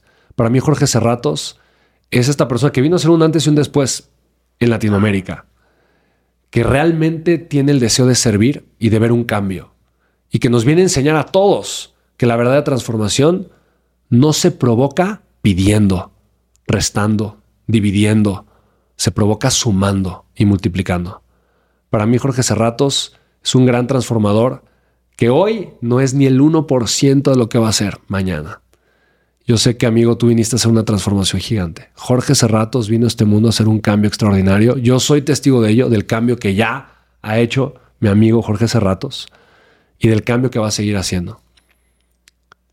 Está cambiando la forma en la que los jóvenes piensan. Los jóvenes están perdidos y necesitaban de alguien que viniera de una pandilla que hubiese sufrido todos los abusos para que realmente pudiera ser volteado a ver, que pudiese generar conexión con cualquier persona en todos los estratos culturales para provocar un cambio cultural y transformacional de raíz con su movimiento de la sinergia. No sé si lo explayé mucho, amigo, pero es 100% real lo que siento. Amigo, sabes que te quiero mucho y sabes que lo siento igual. Eres de mis consentidos de vida. ¿Qué significa para ti 1 más 1 es igual a 3, amigo? Para mí, 1 más 1 es igual a 3. Se lo expliqué a mi hijo el otro día porque me lo preguntó. Significa que todos los seres humanos en el planeta Tierra somos valiosos y tenemos mucho que dar, todos. Pero cuando damos solitos y para nosotros, solo podemos hacer uno, porque solo somos uno. Pero cuando damos juntos y en equipo, cuando me importa que te vaya bien, cuando deseo que juntos ganemos, lo que obtenemos es mucho mayor de lo que hubiéramos imaginado. Son sueños hechos realidad. Son metas alcanzadas. Son muchas vidas impactadas. Por eso cuando 2 personas o más se juntan y juntan sus corazones y el deseo de que al otro le vaya bien, el resultado de eso siempre es mucho más grande de lo que cualquiera hubiera imaginado. ¿Crees que en el mundo de los negocios, amigo, hace falta más sinergia? Amigo, yo creo que los grandes negocios que han transformado al mundo han sido negocios que han sido gigantes porque creyeron en la sinergia. Y yo veo hoy mucha separación en el mundo de los negocios. Muchísima. Pero cuando hay sinergia, hay un crecimiento espectacular. Yo sé que si los empresarios nos juntamos y empezamos a hacer sinergia, podemos cambiar al mundo. Lo tengo totalmente claro. ¿Por qué es tan complicado que hagan sinergia? Yo creo que la gente que no sabe hacer sinergia es porque está pensando en, bueno, ¿y qué hay aquí para mí? Bueno, ¿y yo qué voy a obtener? Y quieren ganar primero. Si la gente quiere ganar primero, entonces la sinergia es prácticamente imposible. Quito y luego doy. No, así no es la sinergia. Es doy. Y juntos provocamos un resultado mucho más fuerte. Amigo, ¿cuántos años tenías tú cuando tu papá se quitó la vida? Yo tenía 3 años cuando mi papá se quitó la vida, amigo. 3 años. Realmente no tengo ningún solo recuerdo de él. ¿No tienes ninguna conversación? Ni una sola. Hubo un video que tenía mi mamá en VHS y me lo mostró cuando tal vez yo tenía unos 8 años, tal vez. Y lo llegaba a ver de vez en cuando. Y era un video donde mi papá me cargaba. Estaba contento, me cargaba, me sonreía, me llenaba de besos, me paraba luego en una cuna y yo de alguna forma brincaba y le daba los brazos a mi papá. No tengo ningún recuerdo con él, solo existía. Hace muchos años que no la veo ya, pero existía esa grabación que yo de vez en cuando veía. Si pudieses tener una conversación con él de 1 minuto, solo 1 minuto, ¿qué platicarías con él? No sé si la quisiera tener, amigo, el día de hoy. Porque mi papá fue un violador. Y eso fue algo que un violador y pederasta. Y fue algo que yo descubrí hace poco tiempo. Entonces probablemente no me gustaría tener una conversación con él. Tal vez sigo enojado con él todavía por lo que hizo. Yo no entendí por qué se había quitado la vida muchos años. Y después una persona adulta se acercó y es una persona muy cercana a mí, una persona de mi familia. Y en un momento me dijo, mira, quiero hablar contigo, por favor, hay algo que llevo muchos años cargando. Esto era en vísperas entre Navidad, Año Nuevo, esas fechas familiares. Y me contó cómo pues, a los 8 años mi papá, pues, abusó. Más de una vez, muchas veces. Y no solamente a una persona, lo hizo con varias personas. Así eso para mí, en ese momento, no, eso que te despiertas, estás despertando de un sueño y no sabes qué está pasando. Y, ¿sabes? Yo entré en una crisis de identidad muy fuerte porque, pues, yo me llamo igual que él, me pusieron el nombre por él. Mi mamá no se enteró hasta recientemente. O sea, mi mamá apenas también se enteró de eso. Entonces, imagínate, para mi mamá, ¿sabes qué? Fue un alivio. Yo creo que eso me dio una perspectiva distinta porque mi mamá por muchos años cargó con la muerte de mi papá y se sintió culpable. Y cuando realmente entendió mi mamá por qué se había quitado la vida mi papá, por toda la culpa que cargaba, por cómo él había dañado a muchas personas. ¿Me explico?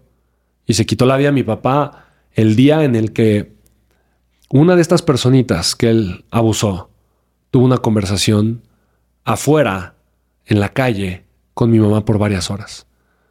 Entonces mi papá pensó que esta persona Le estaba diciendo. le estaba contando todo a mi mamá. Y no era así, estaba hablando de otra cosa. Pero mi papá en ese momento se puso loco y ya tenía todo preparado. O sea, yo creo que él ya sabía que en algún momento se iba a saber. Ya tenía todo preparado para cuando eso sucediera. Es algo que incluso hay gente en mi familia que no sabe esto. Mucha gente. Pero fue algo muy fuerte para mí. Entonces yo ahorita la verdad es que no tengo que hablar con él. Y bueno, pensando en ser sinergético, tal vez lo único que le diría es probablemente que lo perdono. Aunque estoy enojado con él, aunque no entiendo lo que hizo ni por qué lo hizo, pero yo no le deseo mal a nadie, ¿sabes? No. Yo quiero que incluso toda la gente que vive pues cosas fuertes, o sea, quitarte la vida no es algo fácil de hacer, ¿no? O sea, al final de cuentas, no lo puedo imaginar, pero simplemente me gustaría que o sea, yo soy una persona que cree en la bondad. Mi primer libro es acerca del amor, creo en la gente. Sí. Y quiero que la gente viva en amor y en conciencia. Y si de alguna forma, ¿sabes? Mi perdón le sirve de algo, que yo sé que mi perdón no vale nada realmente. Es el perdón de Dios, es lo que realmente importa. Pero que él sepa que yo ya no lo cargo de forma negativa o que él sepa que yo lo perdono. Si para él eso fuera bueno, yo lo haría. Tú hablas mucho del amor. Eres una persona muy cariñosita. De hecho, yo le digo a mi esposa que tú nos metiste al club de los cariñositos. Te voy a poner en contexto a la audiencia. El club de los cariñositos son esos hombres que se la pasan diciéndole a otro hombre más de 3 a 5 veces en el día: te amo, amigo. Te amo, hermano querido. Te amo, querido. Pero cuando me lo empezabas a decir, decía, este güey, está raro. Sí. Hoy he aprendido a decirle yo a otro hombre: te amo, te quiero, a ser más cariñoso. Y mucha gente en mi familia y en mi círculo lo ha hecho porque tú me enseñaste. Y eso te lo agradezco mucho, amigo. Amigo, por último, si hoy te ponen todos los medios de comunicación con un traductor incluido y te dicen: Spencer Hoffman, tienes 1 minuto, el mundo te escucha, ¿cuál es tu mensaje para el mundo? Qué bonito, amigo. Yo le diría a las personas: cree en ti con toda la fuerza de tu corazón. Que si Dios puso un sueño en tu corazón es porque puso toda la capacidad para que ese sueño pueda ser una realidad. Así que nunca permitas que una idea mediocre limite la grandeza de tu alma. Tú naciste para algo mucho más grande. Eso es lo que le diría. Amigo, agradezco mucho este tiempo que me has brindado a mí, a la audiencia. He aprendido, he disfrutado mucho. Sabes que yo siempre disfruto platicar, aprender contigo. Llevo 3 días quedándome en tu casa en esta gira de podcast y pues nos hemos acostado de madrugada, volándonos la cabeza. Y es muy bonito, la verdad, tener amigos verdaderos en esta época donde hay tantas máscaras y tantas caras. Tú y yo compartimos mucho, ¿no? En redes, en conferencias, y la gente más cercana, tanto a tu comunidad como a mi comunidad, sabe que somos buenos amigos, que hemos hecho buena sinergia. Pero para todas las personas que son nuevas con estos algoritmos y que cada vez llegamos a más gente que quieran saber más de Spencer Hoffman, ¿cómo te pueden encontrar? ¿Cómo te pueden buscar? En las redes, amigo, me encuentran como Spencer Hoffman tal cual. En Facebook igual, Spencer Hoffman. Instagram, Spencer Hoffman. El Instagram oficial es @spencer.hoffman. Tengo otro que es en inglés de @Spencer Hoffman. Y ya, solo tengan cuidado que luego hay muchas cuentas falsas por ahí rondando. Por lo general mis cuentas están verificadas. TikTok igual, Spencer Hoffman. Entonces, pues bueno, de esa forma me pueden encontrar. Dile, si yo no los invito jamás a que inviertan en esas No, jamás en la vida. Nunca. Digo, como hablo mucho de temas empresariales y dinero, mucha gente ahora está clonando cuentas y demás. Entonces, si hay alguien haciéndose pasar por mí, invitándolos a invertir en algo, no soy yo de ninguna manera. Jamás en la vida hago ese tipo de cosas. Así que importante saberlo. Y amigo, al contrario, gracias a ti, gracias. Sabes que me sobran los dedos de una mano para contar a mis mejores amigos y tú estás ahí. No solamente estás ahí, estás en mi corazón. Te amo, amigo. Gracias de todo corazón. Te amo, amigo. Eres una persona muy importante en mi vida y también gracias por lo que haces por los demás. Gracias porque tú haces la diferencia en la vida de tantas y tantas personas. Muchas gracias. No, es un placer. Pues ya saben, Sinergéticos, acuérdense que compartir es bueno. Amigo, por cierto, de hecho, quiero hacer un regalo para toda tu comunidad. Cualquier persona que escriba ventas aquí en los comentarios, le quiero regalar un entrenamiento para que aprenda a hacer dinero y a facturar y a vender a través de internet y cualquier forma. Va a estar Brian Tracy, por cierto, en este entrenamiento. Gente increíble. 3 días enseñándote cómo realmente escalar tus ventas de una forma increíble. Solo ventas aquí en los comentarios, en Facebook, en Instagram, en cualquiera de mis publicaciones. Y por mensajito les envío una invitación totalmente gratis. Compartan este episodio con la mayor cantidad de personas que puedan. Recuerden que 1 más 1 es igual a 3. Nos vemos en el siguiente episodio. Gracias, amigo. Gracias a ti. America. We are endowed by our Creator with certain unalienable rights: life, liberty, and the pursuit of happiness. At Grand Canyon University, we believe in equal opportunity, and the American dream starts with purpose. By honoring your career calling, you impact your family, your friends, and your community. The pursuit to serve others is yours. Find your purpose at Grand Canyon University. Private, Christian, affordable. Visit gcu.edu. ¿Estás listo para convertir tus mejores ideas en un negocio en línea exitoso? Te presentamos Shopify. Tal vez no lo sabías, pero nuestro podcast More Than Mamis es un negocio y lo empezamos, por supuesto, para desahogarnos y hablar sobre la maternidad, no para convertirnos en expertas de ventas y del e-commerce. Así que sí, necesitábamos ayuda para vender nuestro merch y poner en marcha nuestra tienda. ¿Y cómo suena con Shopify?